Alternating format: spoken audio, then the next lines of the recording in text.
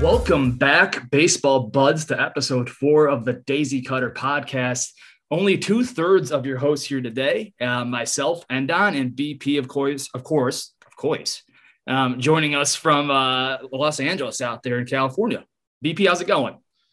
It's going great, Nick. Glad you're here. The third baseball bro, Nick Rogers. It's his birthday today, so everyone reach out, wish him happy birthday. He's off doing important birthday stuff. So, today it's just Endon and myself. We actually bring him back for an interview we have in the later half of this podcast. But, for the beginning, it's just us. So I'm excited. And it's got a lot of stuff to talk about. So I'm excited for today's episode.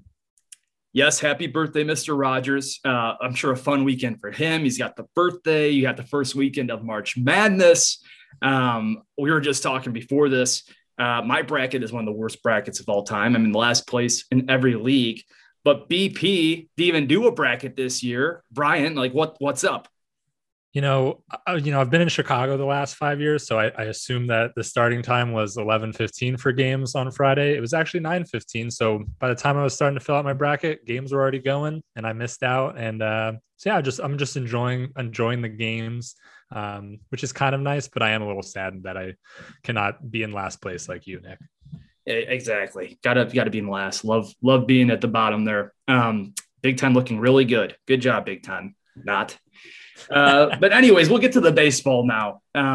Getting close, BP. Less than 2 weeks away from opening day, which is obviously exciting for everybody. A lot of optimistic. Everyone wants to see baseball. I'm sure too for your Dodgers in particular. Excited to look to repeat this thing.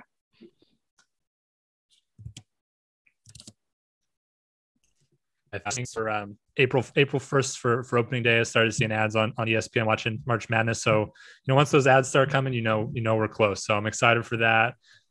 Dodgers obviously look good. So, that's always exciting, but I'm excited to watch other teams this year too. I think especially with doing this podcast, we want to make sure we touch on all teams. So I'm excited to watching a lot of teams and one team in particular, the White Sox, who we talked to the Good Guys Talk Back podcast, Nick and Pat later in the podcast, and they're awesome, huge White Sox fans. And, we picked their brain for about an hour and they're one of the teams that we've talked about winning the World Series and watching. So that's another team I'm looking out for this year. Yeah, definitely a great interview later in the podcast. Like you said, Brian, Nick and Pat were awesome to talk to. Those guys really know their stuff. Fun team to talk about too in the White Sox. Like you just said, a lot of hype around them, a lot of us picking them to go far. So I hope everyone looks forward to enjoying that later. But real quick, not too much to talk to. We want to get to the interview. It's a long one this week. So we're just going to really at a high level talk on some news and notes for the week and then kind of wrap things up before the interview talking about our favorite and least favorite uniforms in the MLB. But with that, we'll kind of jump into it here. First off, some retirements or potential retirements. Nick Markakis, got to give the guy some props. 15 years in the MLB, around a 288 career hitter. So really, good serviceable player for his entire time. 6 seasons in Atlanta, but started off 9 years in Baltimore. Just a great guy. And again, wish him nothing but the best of luck moving forward. Yeah, he's one of those guys too that's in the hall. He's gonna be in the hall of very good. I think if he kept playing, maybe if he ended up at 3,000 hits for if he played a couple more seasons, maybe he had an argument. But he's one of those guys that I think when we talk to our kids about if Nick Markakis ever comes up, oh yeah, that guy was so good. But yeah, just one of those guys that, not Hall of Fame career, but Hall of very good. I would definitely put him in there. Agreed. Now, the other guy, again, making news in the press this week, hasn't officially retired yet. So we can't say he is retired, but definitely strongly leaning towards it. Ryan Braun, a very interesting player, obviously has a pretty crazy resume in terms of how productive he's been as a hitter. He was truly a star of the game in his prime. Obviously also steroids came into his chapter later in his career too. Just curious, BP, your thoughts on him. The only way he comes back is if he stays with the Brewers. So ultimately, kind of that club's decision if they want to keep him around or move forward. I mean, as a Dodgers fan, transparently, I hate the guy. There was like rumors that we might get him. I mean, he basically stole an MVP from Matt Kemp when Braun was on steroids. So obviously, I love Matt Kemp. I'm very sad that he didn't win that MVP, but so I have a weird feeling about Ryan Braun. Obviously, recognize how good of a career he has, but kind of tainted a little bit with the steroids. And yeah, I mean, I've been to Dodger games against the Brewers, and everyone's booing him, and that was always fun. So I guess I'll give him that. The booing side of the game has been fun. But, yeah, we'll see how he turns out this year. I think he's at the tail end of it either way. So could he stay in there? I think, yes, he could maybe be a guy who can plug in and hit, for a key hit, spot every now and then. But other than that, he's kind of washed up at this point. So we'll see what happens, but definitely a name to again, look into the next couple of weeks as the season approaches. With that, we talked about retirements. We got to talk about birthdays, not just Mr. Rogers' birthday, which again is today, but Vladdy Jr. just turned 22 earlier this week on Tuesday. We're obviously high on him, me in particular, Toronto. Look for his season, like I said, for the bold predictions that were maybe not as bold as I would have liked looking back at it, but big year for him, the young guy. I just excited to see what he can do in 2021. He's one of those guys too. I mean, we talked about, like Corey Seager the other day, where it's like, yeah, he's only 27. I think Vlad Jr. is also going to be in that camp where like 3 years from now, when he's like 25, we're going to be like, wait, that guy's only 25. So like, it's just like, even now it's crazy that he's only 22 and, top, like he's not even a prospect anymore, where there's like guys in the prospect list who are like 23, 24, and they're not even in the majors. And here's Vlad Jr., who's only turning 22. And he's, got a legit chance of being like one of the best players in baseball, which is just crazy. And on like a really fun Blue Jays team. So excited to see where this season goes and where his career goes. Happy birthday, Vlad. Happy birthday, Vladdy.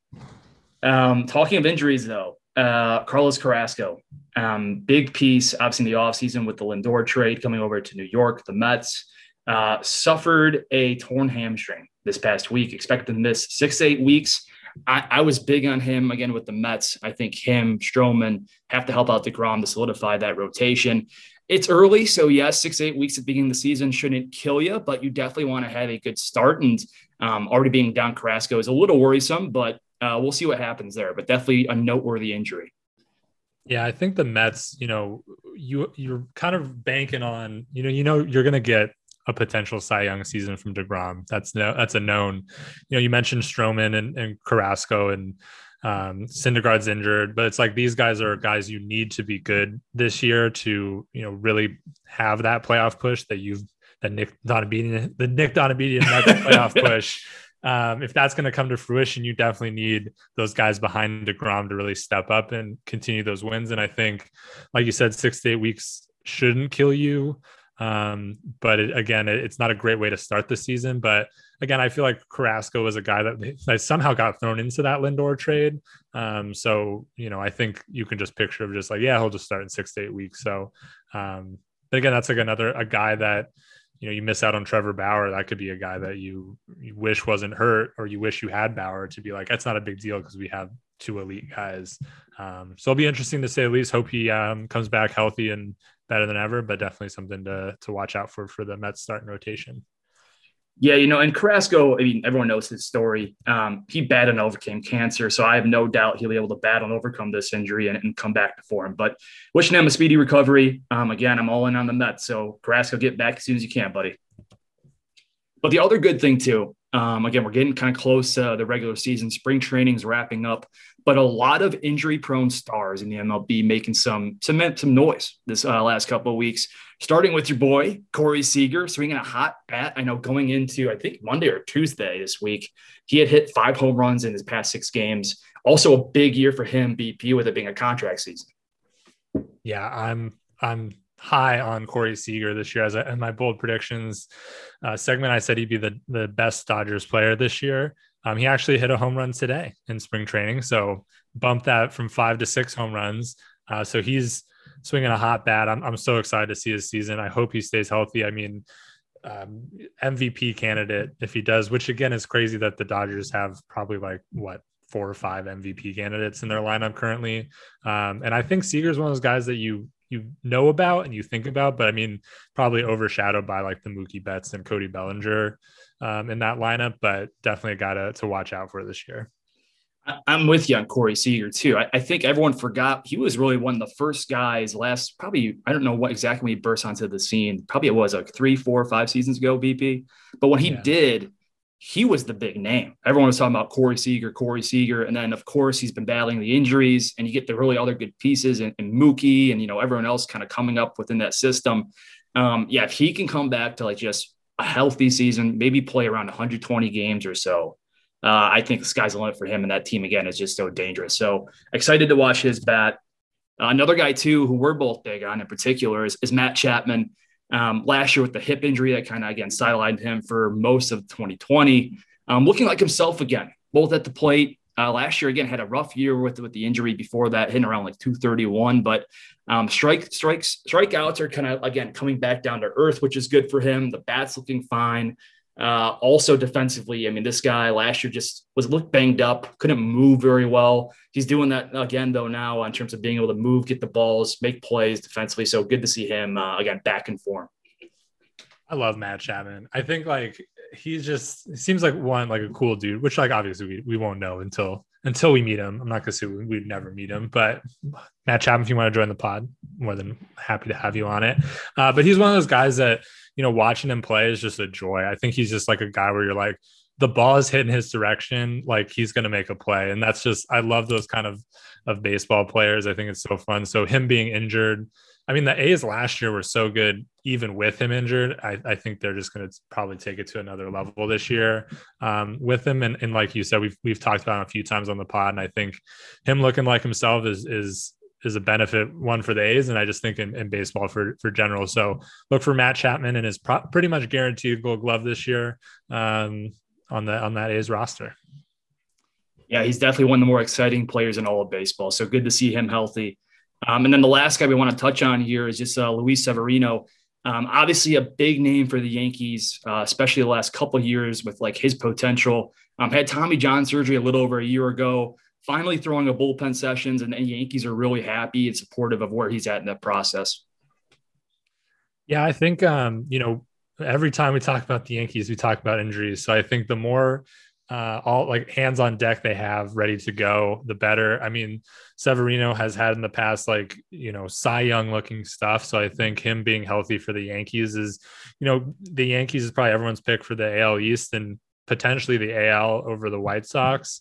And I think if Severino's healthy, that's going to be a big piece to that. So look for him to just continue to make his way back after Tommy John. And I mean, if he's on, he's on, and I don't, he's probably one of some of that stuff that's unhittable. So it'll be interesting to see. I think that'll be a big piece for if the Yankees want to, make the World Series this year. Absolutely. And I think the biggest thing, and you just nailed it, BP, we've talked about it, it's injuries for them. Every single year is kind of what derails them or potentially, makes them vulnerable to losing big games, especially in the postseason. If these guys can stay healthy, it's a big if, but if they can, I mean, this is one of the most talented teams in all of baseball easily. So excited to see him hopefully make an appearance sometime soon and just kind of continue to come back from that Tommy John. But the last thing, we want to talk about before we go to the interview is uniforms, probably my favorite topic in all of sports. And really just kind of, again, ramble on about it, but who, BP, in your opinion, top 3 teams in the MLB in terms of unis overall? And then give me one team too, where you're just like, oh, like gross. And honestly, this would probably be something we bring up all the time, like throughout the year. So this would be a list that probably changes. Like, one day we'll be like, that's a good uniform. And then the next will be like, you know what, maybe not. I'm a Dodgers fan, so I'm not gonna say Dodgers. I love the Dodgers uniform. They have great unis. Great unis. Hasn't changed it since they've moved to LA. So I feel like that's a good staying thing. I'll do my favorite uniform last. One of my favorites though is I love the Mariners. They're cream colored jerseys. Yes. The Mariners overall just have such fun uniforms. I love the teal blue. It's just and then I just always think of Ken Griffey Jr. and the Mariners uniforms. It's just oozes coolness, I guess. I think the next guy, Kyle Lewis, kind of if you can rock a uniform with swag, which like a lot of guys can, but like Mariners, it's just like so swaggy. And I love the Mariners uniforms. Then my next favorite uniform, this is tough. I'll go with the Padres brown uniforms. The new ones.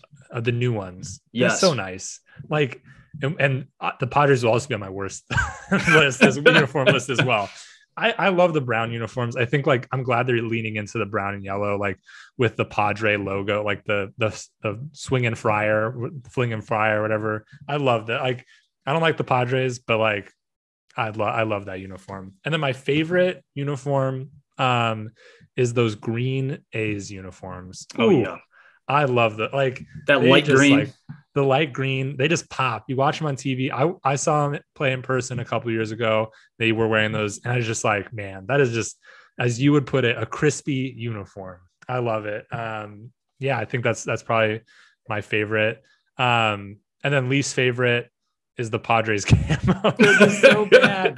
Like, and it's like they wear them for like it's like, oh yeah, it's like they wear them on Sundays for the military or Navy or whatever. And it's like, that's a good reason, but God, they're hideous. Also, shout out Tommy Garber. He replied to the Daisy Cutter podcast Twitter with his favorite and least favorite uniform. So just want to give a quick shout out. He had the Padres camos on the worst list as well. So glad to see we're aligned, and thanks for following us, Tommy.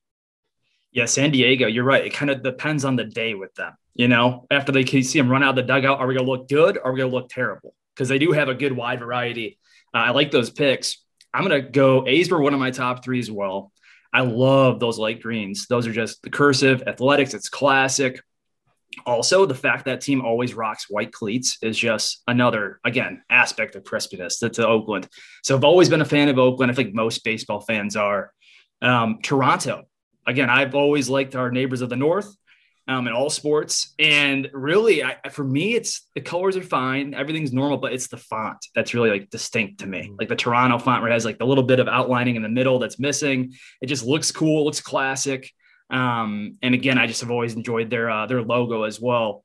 And then the other team who I think probably my favorite, and Rogers, I'm sorry. I know they're a division rival of yours, but the St. Louis Cardinals, man, like the Cardinals perched on the bat. Plus, they have like the great baby blue, powder blue ones they run out there every once in a while. The Cardinals, to me, have always been just an amazing looking team, and they're usually good. So it's like it's fun to watch a good team and a good looking team.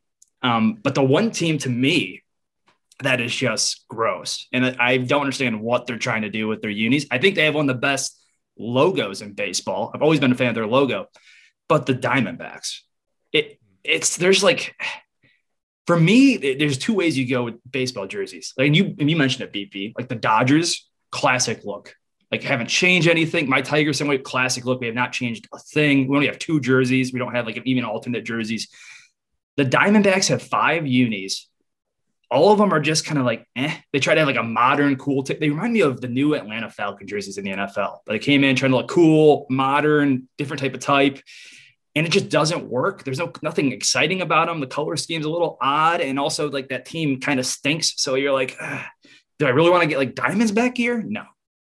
I think the worst thing about the Diamondbacks uniform is that it says D-backs on it. Yes. It's like, it's so close to being just a D-bag. Like, right. Already, like people already call them like, oh, the D-bags, like kind of jokingly. And you're just like calling it out even more on your jersey. Like, and they're like retro jersey, like the jerseys used to have like in the early 2000s were amazing. They're so good.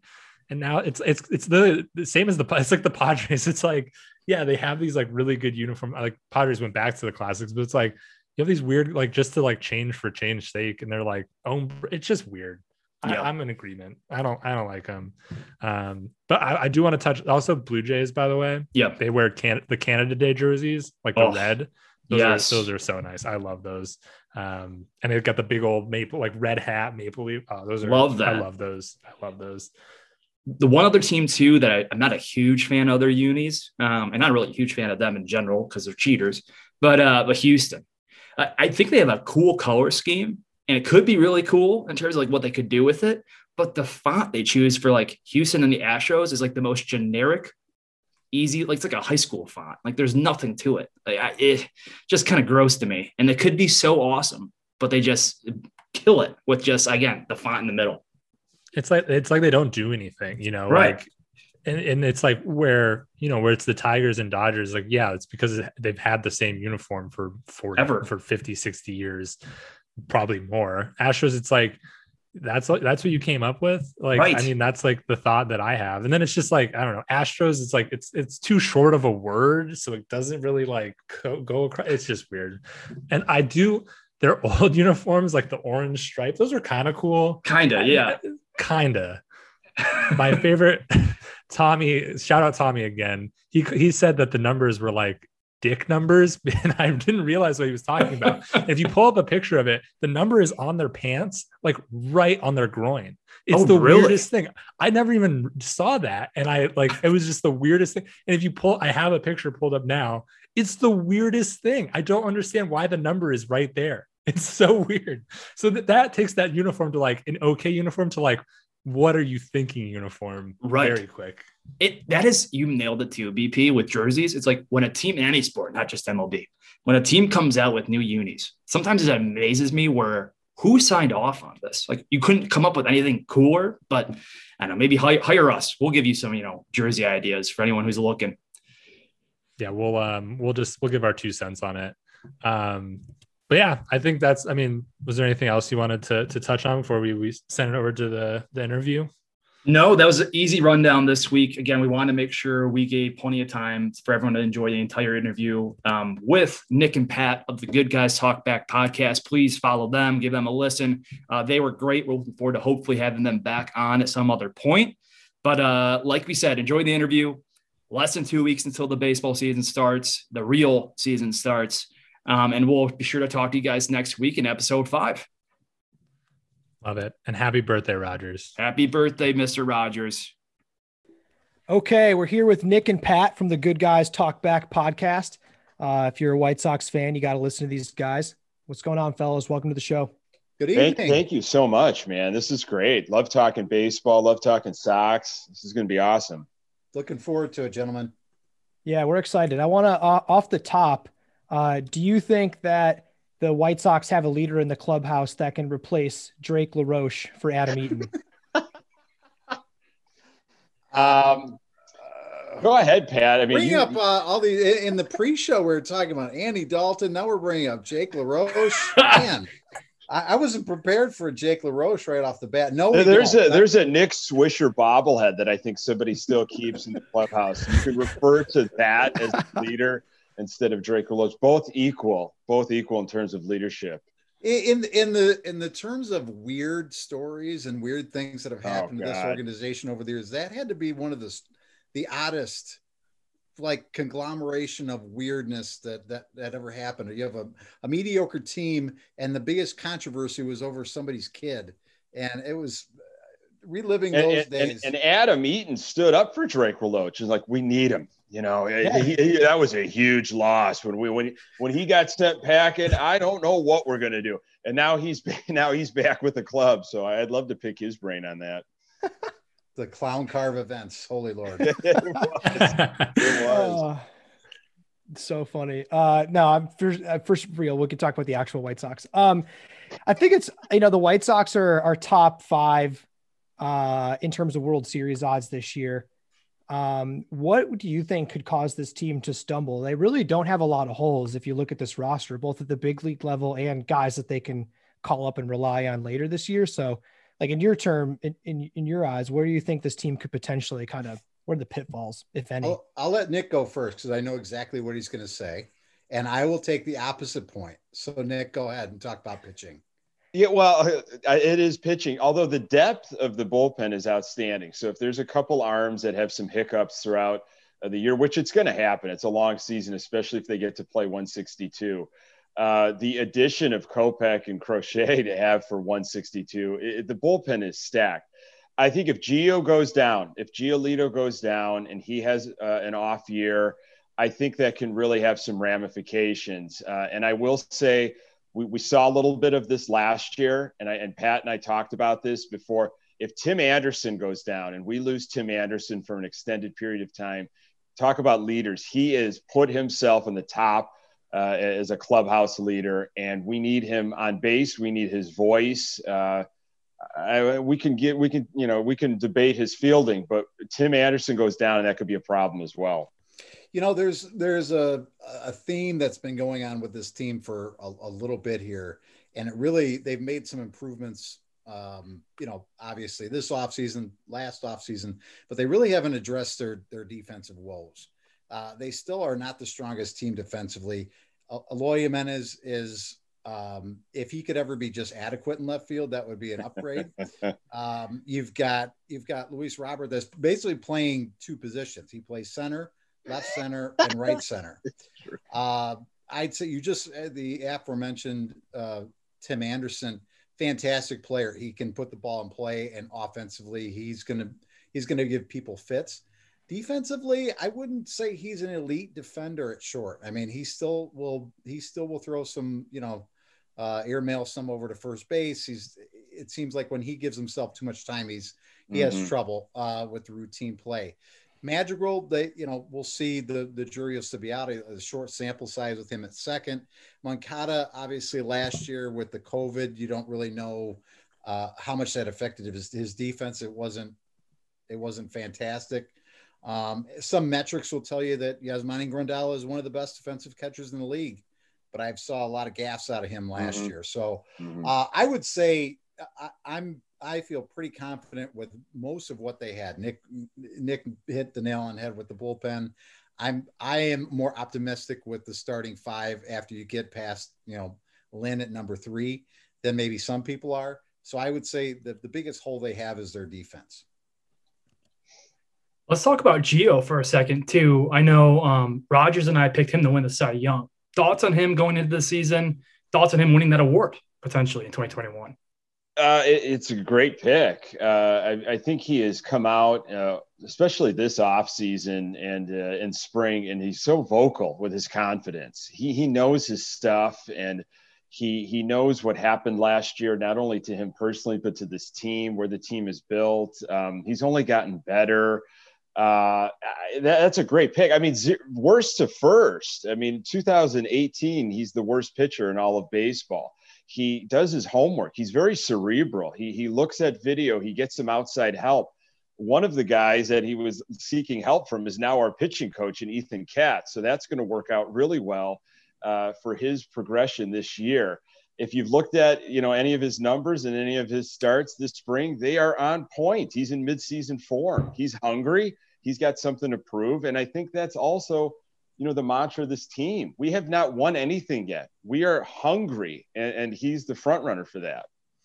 And he becomes quite a leader, in that clubhouse, so it seems like when he says things, when Tim Anderson says things, and when Abreu says things, people follow him, and he's been able to back it up. And you got to just love, the story of Lucas Giolito, and Nick touched on it, going from one of the worst pitchers in all of baseball in terms of ERA and however many innings they have to, decide that you have to be the worst to quantify it. So to go from there to what he's done, I think what really said I've arrived as far as a top echelon ace pitcher was his performance last year against the A's in the playoff game, where he was throwing base. I think it was a perfect game through 6 innings. Yeah. I could be wrong on the number of innings, but I mean, he was perfect. And he's got it, when you look at a guy and you just say that guy's got it.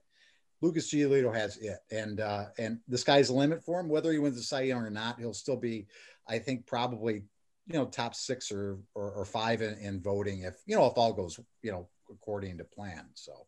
Yeah, and Nick touched on this, but and sorry to cut you off. I was just gonna say what excites me a lot about the White Sox this year is what you just said, is the humbling and like they're hungry for this year. I think the A's series last year did a lot for this team's like, we're gonna like hunker down and go get it in 2021. I think that series I think they got a little ahead of themselves as the young up and coming team, and the A's kind of took it to them. But now, like, I think they're ready in 2021, which is super exciting to me. And really it was the last couple of weeks of the season. I mean, they were coasting into the playoffs, and Cleveland put them in their place, and then we get a lower seed. We don't have a home playoff series, and Giolito spoke to that in the offseason too, and he said, look, you have to put your foot on their throat and not let up. And that is the missing edge for several years with this ball club. And for him to say it, not Abreu, not Anderson, but for Giolito to say that as a pitcher, and now, he's going to get the ball for the second year in a row for opening day. That was a big deal. And it's a lot of the big reason why you talk about the edge. The reason why Tony La Russa is our manager is because we needed a certain edge. And that's why we brought in guys like Lance Lynn. And that's why we brought back an Adam Eaton. We need a little bit of edge, a little bit of nasty on this team. So, yeah, I feel so bad for Rick Renteria. He's just like I'm going to take this team from nothing to, potentially good. And then they kick him out. Have with the Cubs too. He just never gets to see it to fruition. I thought, Detroit Nick, do you mind if I just call you Detroit Nick? Of course. I thought Ricky Renteria was going to be a perfect manager for you guys. I did too. You're trying to build up a team, get them to play a certain way, and then you hand off to a manager that's proven that can take them over the line. I mean, you're not going to complain for who you got now as a manager, but Ricky Renteria, I think he'll manage again. But a team has to say, look, we know this guy isn't going to finish the job for us, but we need him. And Ricky, you know this too. You're only going to be around for a couple of years to get a club. Maybe he doesn't want that, but that's his MO right now.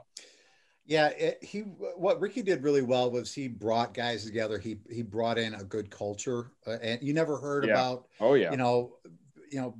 Things happening in the clubhouse. I'm sure every team has something happen in the clubhouse, but you never heard, a bad word. But it seemed like the team was always together, regardless of the fact if they were, losing 100 games that season or not. Unfortunately for Ricky, he's like, the rebound girl, and then you move on and you marry the next one. So Ricky Renteria is the rebound. Yeah. I know, like, for AJ Hinch too. I think I like the move for AJ Hinch to go to Detroit. Me and Nick already talked about this, but I think it's like the perfect spot to be like, just disappear for a few years. Like, you're coming back from the scandal. Like, what better play? Like, I think he went to the White Sox. It would have been the question asked after every game would be like on the cheating scandal. And I think going to Detroit, it's like, all right, like. The funniest thing was that when they sent the press release out about La Russa, they mistakenly put AJ, didn't they? Right? Yeah. I had it. Yeah, it was a watermark. Yeah, it was right there. They put the wrong name on there. It's like all of a sudden, it's like, wait, we're really doing this with? Well, at least they didn't pull a Trevor Bauer and just like hire AJ Hinch then because of some like random intern's mistake. Did you guys see that about the Dodgers? No. So supposedly, well, we'll get back to White Sox. So supposedly Trevor Bauer almost chose the Mets because someone on his merchandise website accidentally set the Mets merch live. So rather than be embarrassed and come out, he was just like, I'm just going to go to the Mets now. Oh my goodness. But it's a crazy guy. I'm sorry. I'm halfway through that MVP machine, and he is Trevor Bauer he's out there, man. I mean, he gets results, but boy, he's out there. He's a goof. Too much for me. What about La Russa too? I mean, you guys just touched on him. That was one of our questions for you as well. Was thoughts of him taking over the team and being the manager? So, okay, Pat and I, and I'm going to let Pat and I think have both kind of come along this in different journeys, and now I think we're in the same spot. But at the beginning, it was just earth shattering. I mean, you couldn't comprehend it, and I think what was so frustrating is that you've got a guy like Hahn that I think is just coming off like executive of the year. He's been entrusted by Jerry Reinsdorf to tear down this proud franchise, rebuild it, make the moves he's been making, and then you didn't let him finish the job. I mean, that is not a Rick Hahn hire. La Russa is not a Hahn guy. That's a Reinsdorf guy all the way through. So Hahn didn't get to do his due diligence. He didn't get to do his job. And that really rubbed me the wrong way because I believed in what Hahn was doing. So if you don't trust Hahn then to finish it, why is Hahn sticking around? I wouldn't be surprised if Hahn leaves in a year or two and just says, you know what, hey, I did what I did, and I'm looking for another opportunity. But I've come around to La Russa. How can you not? 3 World Series, one of the most winning managers of all time. He's hungry for baseball. He wants to get back at it. He knows what he has. And you hear nothing but positive things from young guys, veterans and previous players of you're going to want to play for this guy. He wants to win, whether it's March or if it's the last week in September. Yeah. When I first heard of it, I was very troubled. It was a day like today, with the Andy Dalton signing. I couldn't understand it. We had heard rumors for a while from Bad News Bob Nightingale, like anything that Bob Nightingale puts out about the Sox, it's just like bad things. Like, get your hopes up because it's never going to happen. It's like, thanks a lot, Bob Nightingale, you jerk. So, and when this happened, and Bob Nightingale's is like, be ready, this is going to happen. It's like, if Bob Nightingale's saying it, then it's going to happen. And I thought, how can you bring this guy in? He's disconnected from the game. He hasn't managed in 11 years. Yeah, he's a Hall of Fame guy. And then all the stuff with the DUIs came out shortly after that. And it was odd, but I'll tell you what, and his first Zoom interview was like, somebody had to like poke him with a stick, I think, to wake him up. It's like, he's like, I'm really excited. It's like, geez, he looked like he was captive, like he was held captive. Yeah. Yes. Like blink twice if you're okay. Exactly. But you know what? It seems like his energy level, now we'll have to see how it, pans out over 162 games, but it seems like now that he's in camp, his like energy level is an all-time high. You hear nothing but good things from the players about him. The whole thing about, well, he's old, so he must be old school and he won't let people be who they are. You forget who he managed when he was with the Oakland A's. You forget who he managed when he was with the Cardinals, and the Cardinals had a Cardinal way. But when you get endorsements from guys like Albert Pujols and other players that have played for him, that was enough for me. And now seeing what he's done in spring training, now the wins aren't there, but that's a moot point in my opinion. Yeah. What he's doing now and the people that he's surrounded himself with, you can get a younger perspective from a pitching coach like Ethan Katz. He's got a strong bench. He's always been an analytical guy. He was always been ahead of his time in terms of how to use a bullpen. So I'm excited. The only thing I worry about is, can he keep that energy level up? And the difference between now and 11 years ago is the media responsibilities. It's not like, hey, you're talking to a couple beat guys after the game. You might have responsibilities for a weekly hit on the radio or, whatever else they've got to do. It's a different media world than it was 11 years ago. So I'm excited about it just, because I've come around on it. Initially, it was like, I can't even wrap my brain around this. Yeah. The guys we keep mentioning, I think, are like Tim Anderson, Jose Abreu, Lucas Giolito. Who's someone that you guys think that we should like keep an eye out for that maybe not as many people like are aware of outside of like White Sox fandom? One guy that I think folks are aware of him, but he has really not had a breakout season yet is Moncada. Yoan Moncada was injured and hurt last year. He suffered. He went through COVID, and I don't think we all knew exactly enough about COVID and the after effects and the fog that people talk about. And he was really suffering, and to know that he was still playing and productive. I mean, not what we are accustomed to, or we know that what his potential is, but if he is right and his swing is right and his timing's right and his legs stay healthy, you're looking at a guy that can finish in the top 5 MVP without a doubt. His fielding has gotten so much better. He's hitting better from the right side. Left is his sweet spot. But I don't think he's going to fly under the radar of other teams, but they might sleep on him a little bit because you've got to worry about Robert, Eloy, Abreu, and Anderson. And if Moncada can kind of, hide in the weeds a little bit and get going, I mean, he's going to hit well over 300. He might hit, 20, 25 home runs. He can get his 100 RBIs. I mean, he is going to be a force, I feel, if he could stay healthy. And I'll say, just because it's become such an important position now in baseball today is that 8th inning guy and Aaron Bummer.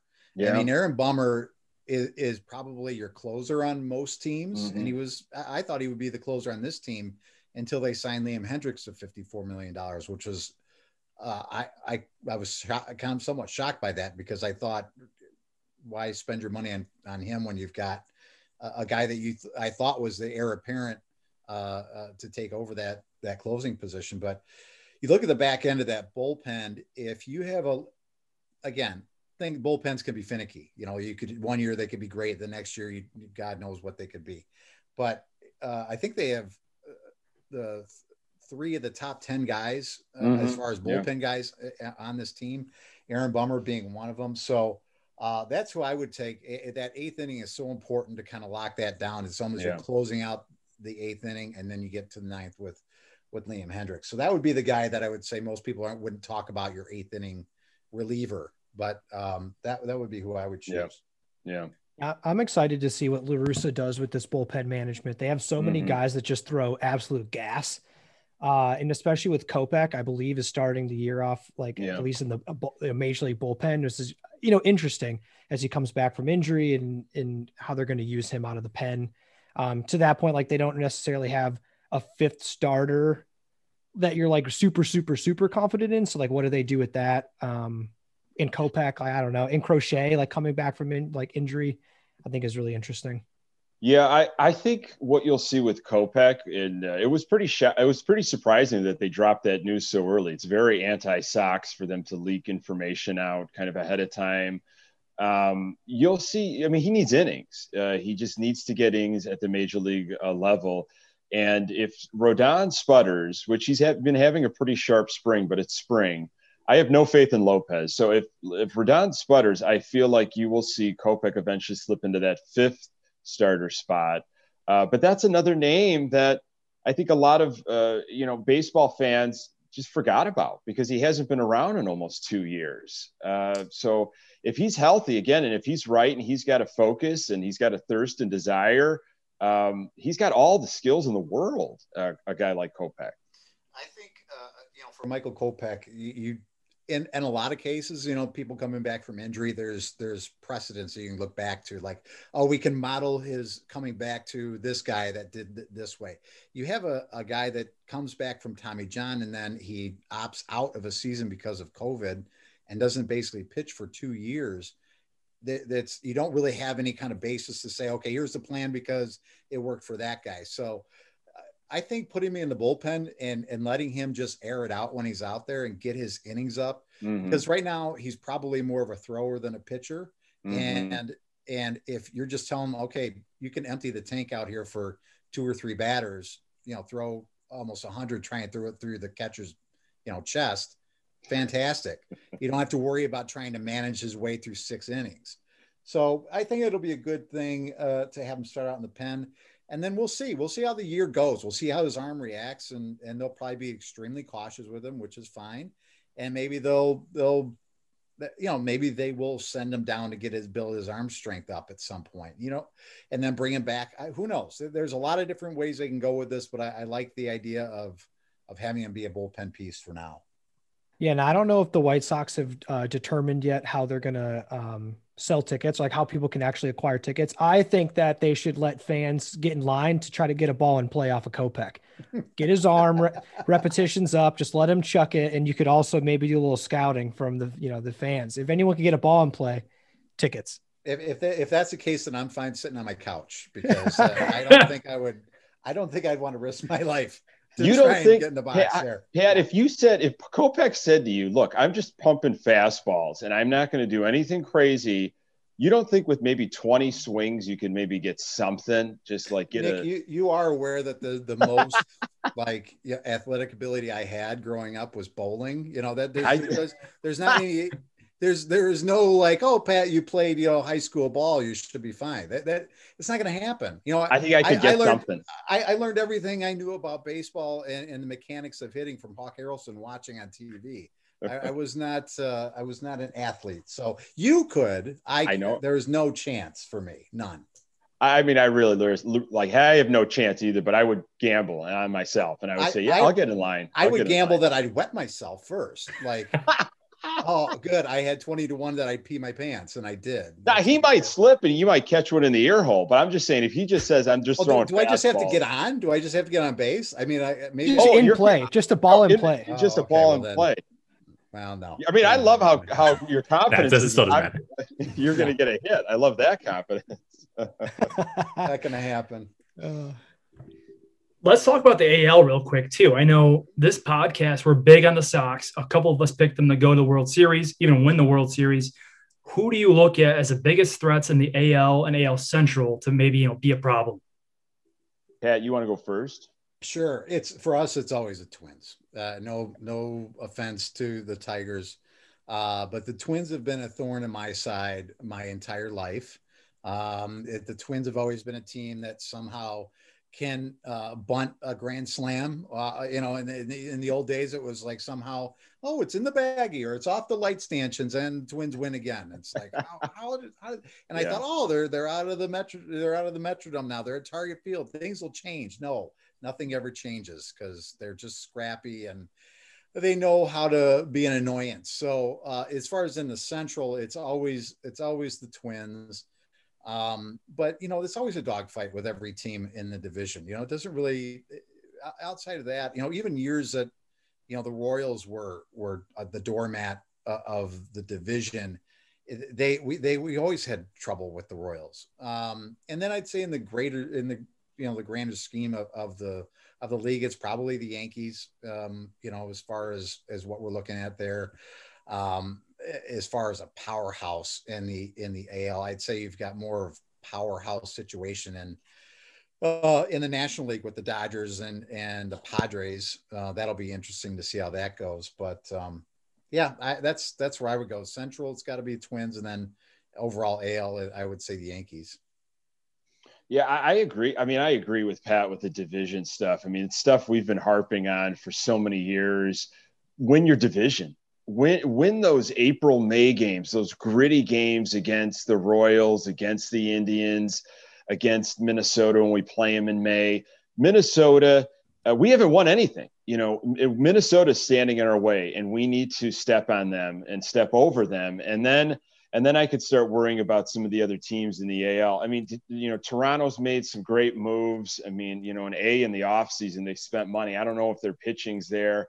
I think Houston still has enough to make, another push in their division for sure. And then anything can happen. But yeah, it's the Yankees, the team that, was supposed to probably be there last year with the money that they're throwing around, but can they stay healthy? Can guys like Judge and Stanton stay healthy? So, I mean, the short answer is the Twins. It's like zero in on them.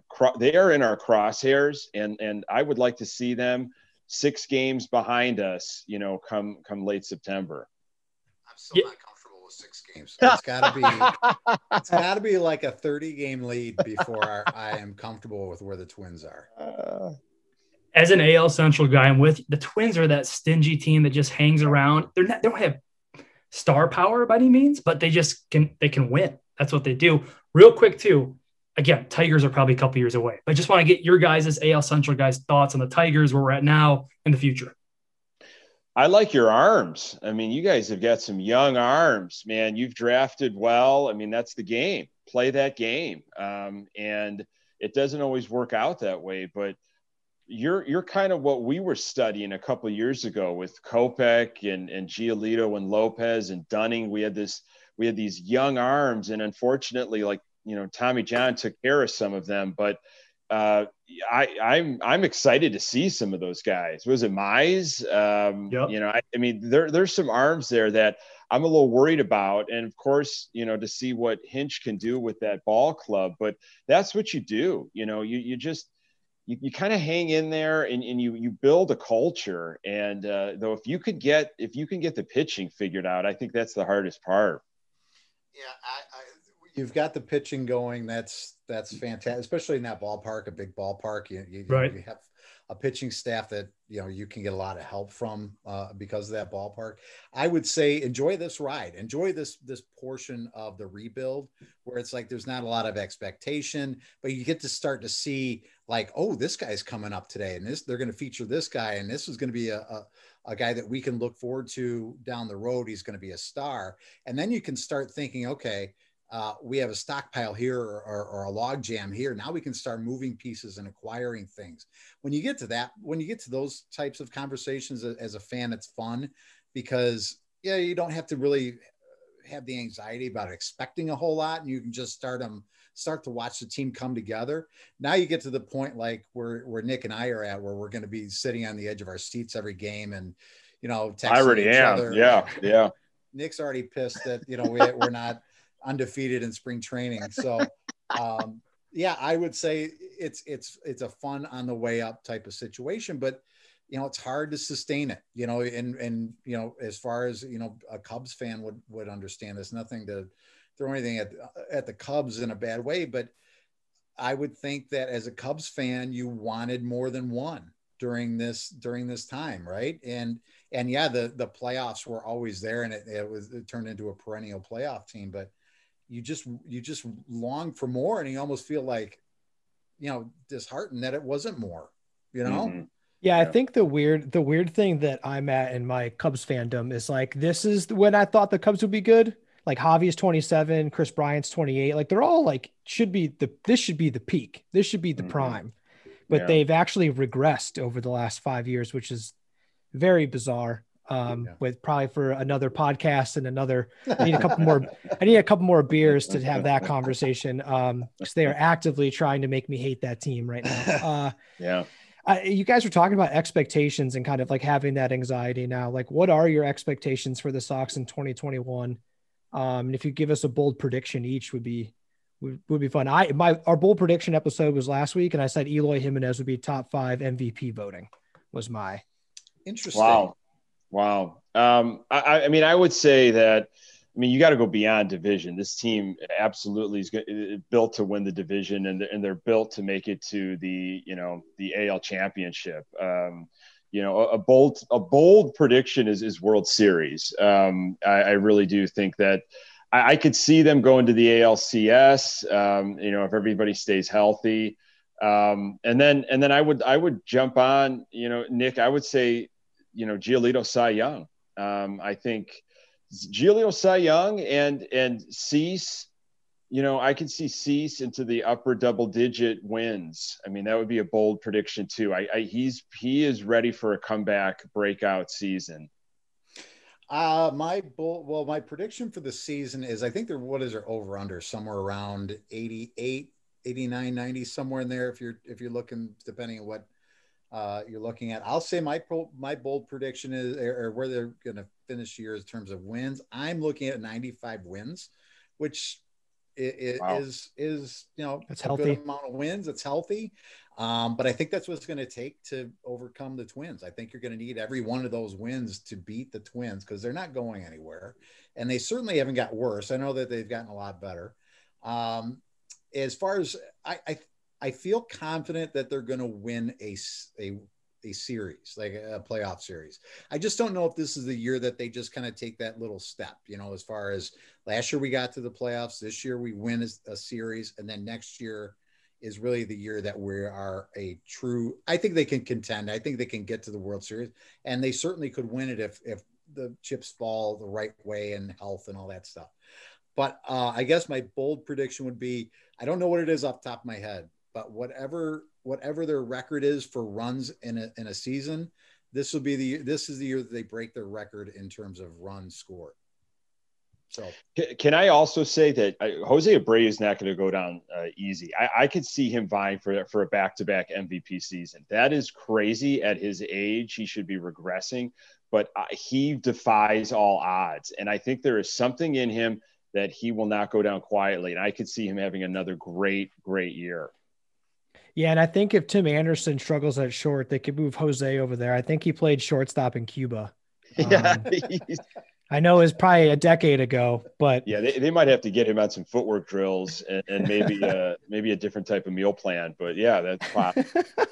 I just want to call out that like every time Pat has mentioned the Twins, I just see like real fear in his eyes of just like, it's just like they have to get 95 wins because of the Twins. It's just like, I see real. It's real. I mean, we're talking like 2008, watching like Nick Punto, like make a, he had like a dribbling, bunt single that he turned into a triple, and we lost a critical game in Minnesota that we needed. It was just on and on. Those Ron Gardenhire teams. Oh man, did they just fester? And Detroit's not off the hook, because in 2006 we had an outstanding team. This Sox team should have went right back and won the division, and you guys just put together one heck of a year in 2006. The 2006 Sox won 90 games and we didn't win the division. It was crazy. And I believe we were in first at the midway point in the season, and we had a great start to the year, and then bad things happened. So which is it's baseball. Yeah, it's baseball. It is. It is. That's weird the beauty things of the happen. game. Yeah. Yeah. When you play a game for 9 months, something is bound to potentially go wrong. Yeah. I like the teams that just like always start off like 21-5 or something. Then they like the Mariners a couple years back, then they didn't make the playoffs. One thing, Rogers here is a huge Cubs fan. Would love you guys to like describe White Sox fans to Cubs fans. And then can you make an argument as to why White Sox fans are the best baseball fans in Chicago? Pat, do you want to go, or do you want me to start? I think you should go. I think otherwise they might run out of tape. Look, first things first, when you have this conversation with somebody, you have to get somebody's background. You have to say, where did you grow up? Where did you live? Or lifelong. Because what I run into Cubs fans that are transplants. They went to university or college in the Midwest, and then they moved to Chicago for their first job in their early 20s with 4 other roommates in Wrigleyville or Roscoe Village or Wicker Park. And it was just the thing, you went to Cubs games, you bought a shirt somewhere on Clark Street, and, you did it. You did that thing in the bleachers, when you went. That's okay. That's fine and all. There are some passionate Cub fans that are lifelong Cubs, and Pat and I have a few of those that are very knowledgeable. So I'm this is broad strokes. The Sox fans are generational Sox fans for the most part, and they are in the game and they're suffering in the game. They are not going to the South Side for any other reason but to probably drink and grill in the parking lots, and have, there's a couple watering holes that are ancient, and they're watching this team, live and die. And those are, generally the two kind of, how we fit in. The stadiums are low-hanging fruit. I mean, the Wrigley, Sox Park, what name is your stadium now? Oh, great, you're only going to allow in 8,000 fans. That's about average for you guys, right, this year? That's all low-hanging fruit. It really is. I feel like the Cubs' problem for many years is the Bears' problem, is fans just went to that stadium and they didn't give a crap about what was going on with that team. They were just going in because it was an experience. Again, just a generalization. So that is what I see. I see Cub fans. Cubs are like the Billy Joel of baseball, right? And the Sox are, Led Zeppelin, AC/DC. That's about as scientific as I can get. Pat, do you want to? I'll tell you guys this. I've tempered a little bit over the years. Nick and I met in college, and do you guys remember the scene from Step Brothers? When we both said we were Sox fans, and we became friends in college. And Nick and I think were ushered out or asked to leave many bars because of many Cubs Sox arguments we got in at the time. They were probably overserved at the time as well. Sure. And it was a very passionate, I would say, borderline hatred towards vile fans. And as you grow up and you pop out, well, not me, but my wife pops out a couple of like 4 kids, your life and your perspective changes a little bit. I have an appreciation for anybody that has a passion for their team. But I don't have a very much of appreciation for people that don't.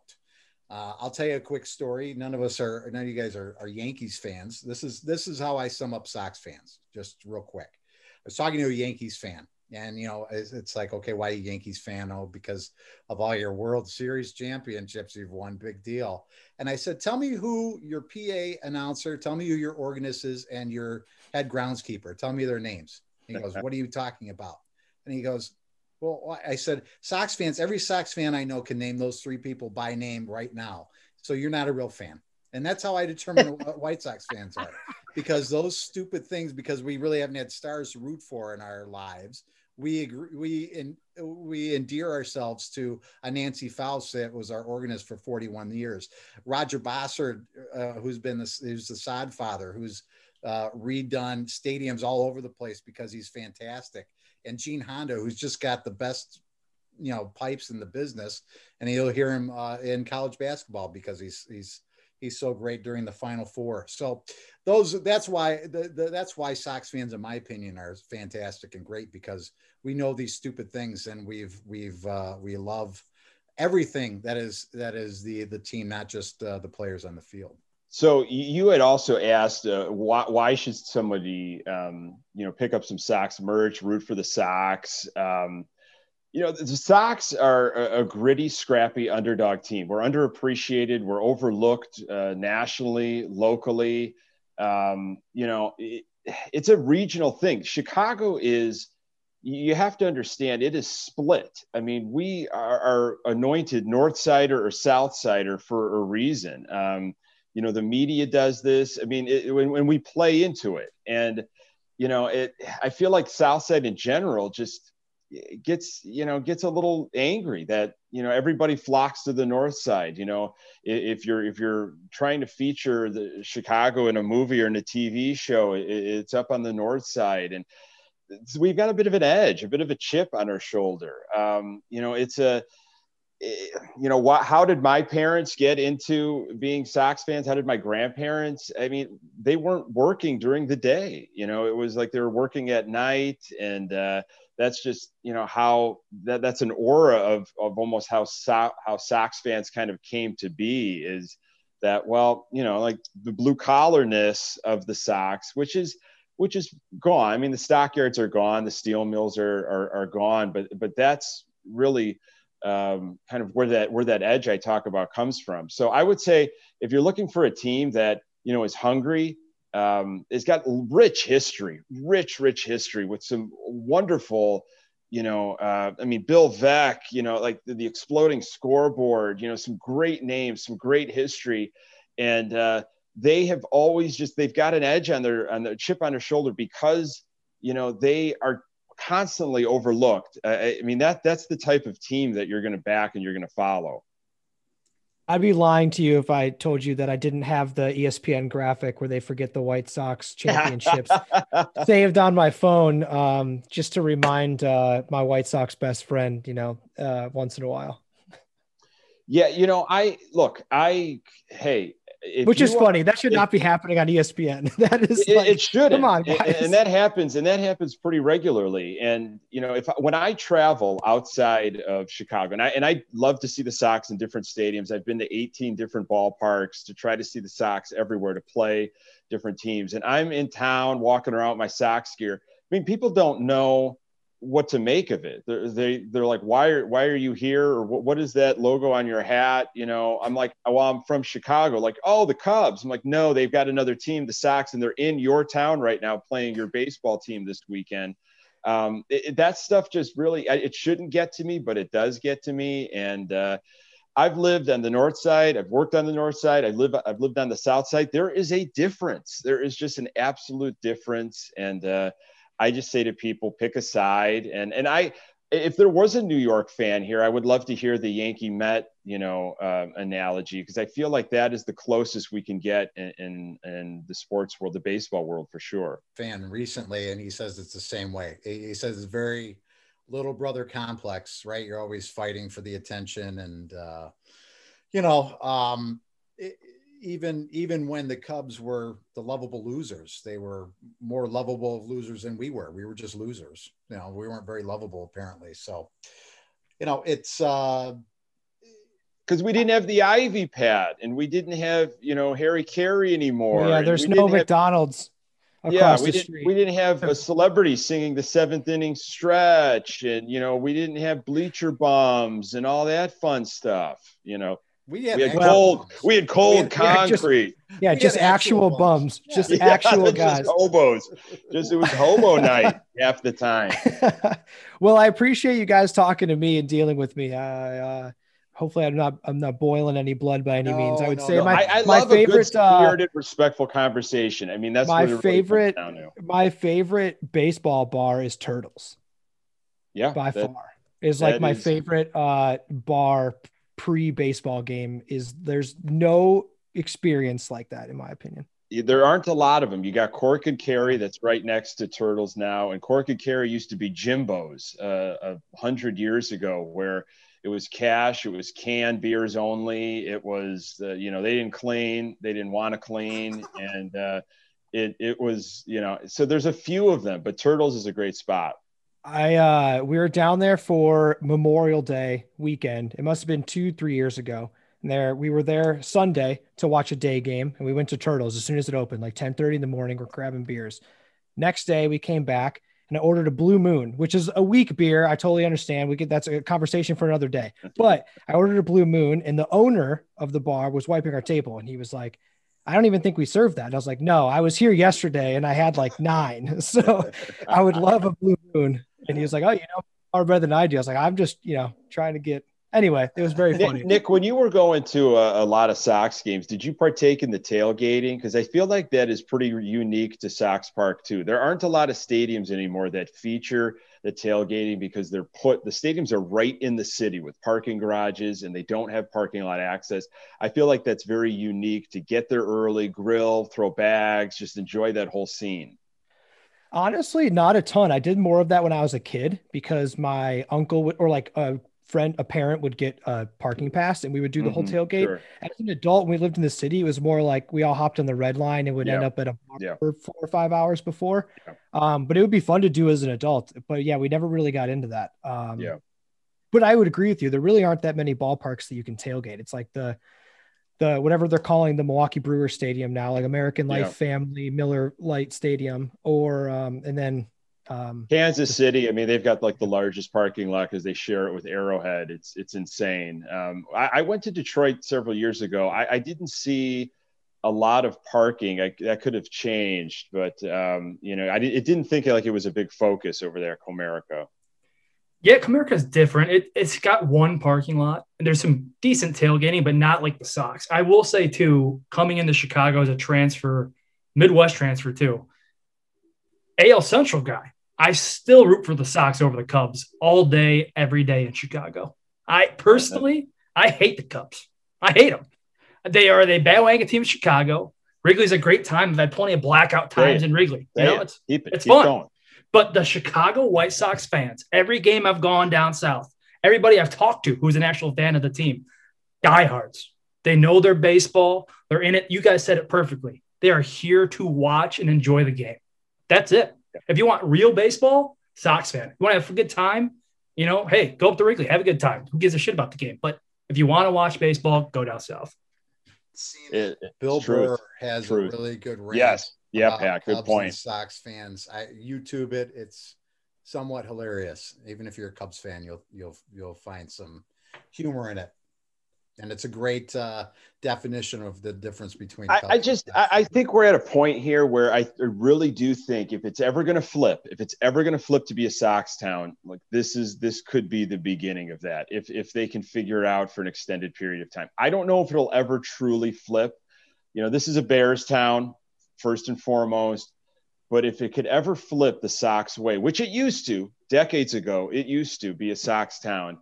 The Sox are emerging on that stretch. Yeah. And I think, sorry, we're writing notes. I think the other thing to like is Wrigley isn't even really Wrigley anymore. They got like giant hotels, and they took away all the parts that made it, like peeing in the street at 4 o'clock in the morning. Like that doesn't really exist anymore. It's like Lincoln Park North. It's just it's now just a more expensive Lincoln Park. It's like years ago, I used to do improv at Improv Olympic, or it's called IO, and I don't even think that exists anymore. And it was on Clark Street next to a Bar Louie and Goose Island, and there was used bookstores and just these hole-in-the-wall coffee shops. And I didn't like being in that neighborhood, but it had some edge to it. It had some grit to it. And when you were out at late at night, you were watching, turning around, am I going to get pistol whipped? Like it was a scary area over there. And now it's Naperville. They've got a Chris Kindle Market in front of their stadium. I mean, come on. Yeah. Right, I'm from like near Naperville, so that hurts, but I would agree with you. I am sorry. I am really giving you the business here, Nick, but I don't mean to. I really don't. No, I don't mind at all, because that is a very, very accurate. It's a very accurate representation of the team. No, please give Rodgers all the shit that you want. Self-aware. Well, Brian also hates Cubs fans, and I am a very respectful baseball fan. It's part of the reason we started this podcast, was just like, I don't like only talking about the Cubs. I love baseball. I want to talk about the young guys on every other team, the contenders, like why people should love every stadium. And Brian and I went to it was Dodgers Cubs NLCS, and the Cubs clinched to go to the World Series against the Dodgers. There was a dude, a Cubs fan, that just poured a beer all over Brian. I was like, this is the worst person on earth. Yeah. What a waste of $20. Yeah, really. Yeah, really. No, what you guys are doing, I love, because that's what baseball needs to do. They need to elevate their stars. They need to, get the young fans interested locally and then nationally. It has to happen that way organically. All right. Last question for you guys before we wrap. One of the things we're talking about this week on the pod is best uniforms in baseball. So I want to know, what is your favorite White Sox uniform?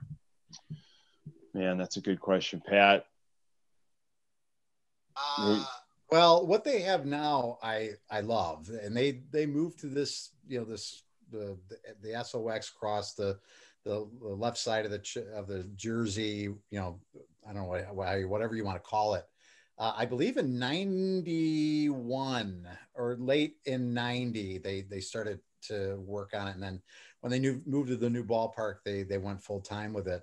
I've enjoyed that. I've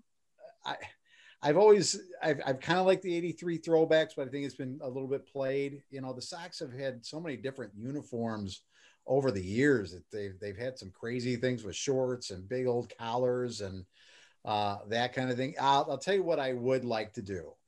Maybe this is not the answer to your question exactly, but Nick and I have actually talked about it. I would like Here we go. I would like to go more to what the Tigers have.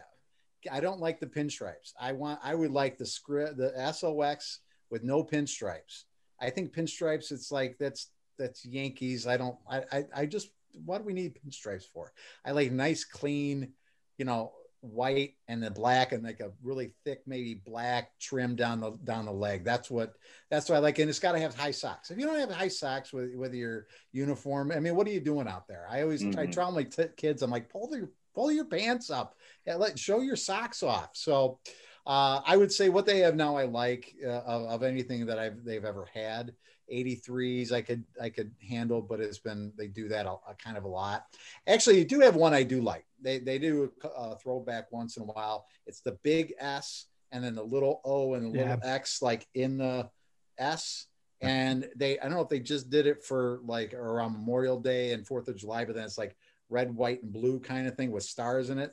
That's kind of a cool jersey. I like that. So if you're a throwback, that's what I would like, but I like the modern day stuff, but I'd like to tweak it. We'll make a call into Jerry and let him know. I have a problem with the uniforms. I mean, they have done a lot over the years. They really have. I like the 59s. It is with a current script SOX, but there is a red outline, and then their hat is black with SOX vertically outlined in red. I really like those. Those are sharp, from the 59 World Series team against the Dodgers, lost to the Dodgers. What I really like though, and I wish they would incorporate it, is their spring training jersey that they have. It has the Hitman logo. It's a black top with the white Hitman logo on the chest. It's a sharp, it combines new and old. And I do not like the current spring training hats that they have like these two logos, overlapping logos on them. I like the half Hitman without the SOX. I'm wearing it. I don't know, if this is going to play on the podcast, but I like that jersey a lot. Current rotation, it's the black tops and the and whatever pant, but I love those black tops right now. That's the one thing, like the Dodgers, they've had like the iconic, like it hasn't changed in like however many years. I love the Dodgers, but it's the one thing where like I can't go buy like retro gear because it's been the same. Like I can't, like that's the one thing I loved about going to a White Sox game. Like there's like 100 hats from all these like different eras of logos and stuff. And I always loved that. Yeah. I mean, Detroit too. Detroit's been pretty consistent for years. I mean, maybe some batting practice jerseys, some alternates, but yeah. Old school. Keeping it old school. Yeah. One more fun one then is with the worst jersey in baseball. Cause my pick is the San Diego Padres camo jersey is just like the absolute worst jersey. Are you talking anytime in because I think the Astros, that really disgusting orange that they wore way back in the day. I think those were pretty putrid. Gross. And I don't know why people like get all hung up on powder blues, but when the Cardinals did a powder blue, it's like you're the Cardinals. I mean, it's a red bird. Don't do powder blue. I mean, it's not that hard. Just red. Come on. Cardinal way. I'd piggyback on the powder blues. The Indians did it years ago, and it did not have a very good look when they did their powder blue. Not every team can pull it off. The Sox did it really well, though, of course. And and they were in 1968. They had with the blue Sox hat and the powder blue with the script Chicago. Those are sharp. I think they wore them they did it at retro day against Oakland, which I love those turn back the clock days where they both wear their, retro jerseys. They did it with Oakland, I think, a couple of years ago. So there you go. Yeah, both good. Well, we appreciate the time, fellas. This was super fun. Hope you guys had a good time. Make sure to check these guys out on Twitter at GoodGuysTB. And listen, if you're a Sox fan or just a fan of baseball, the Sox are fun this year. Go check in every week with Pat and Nick.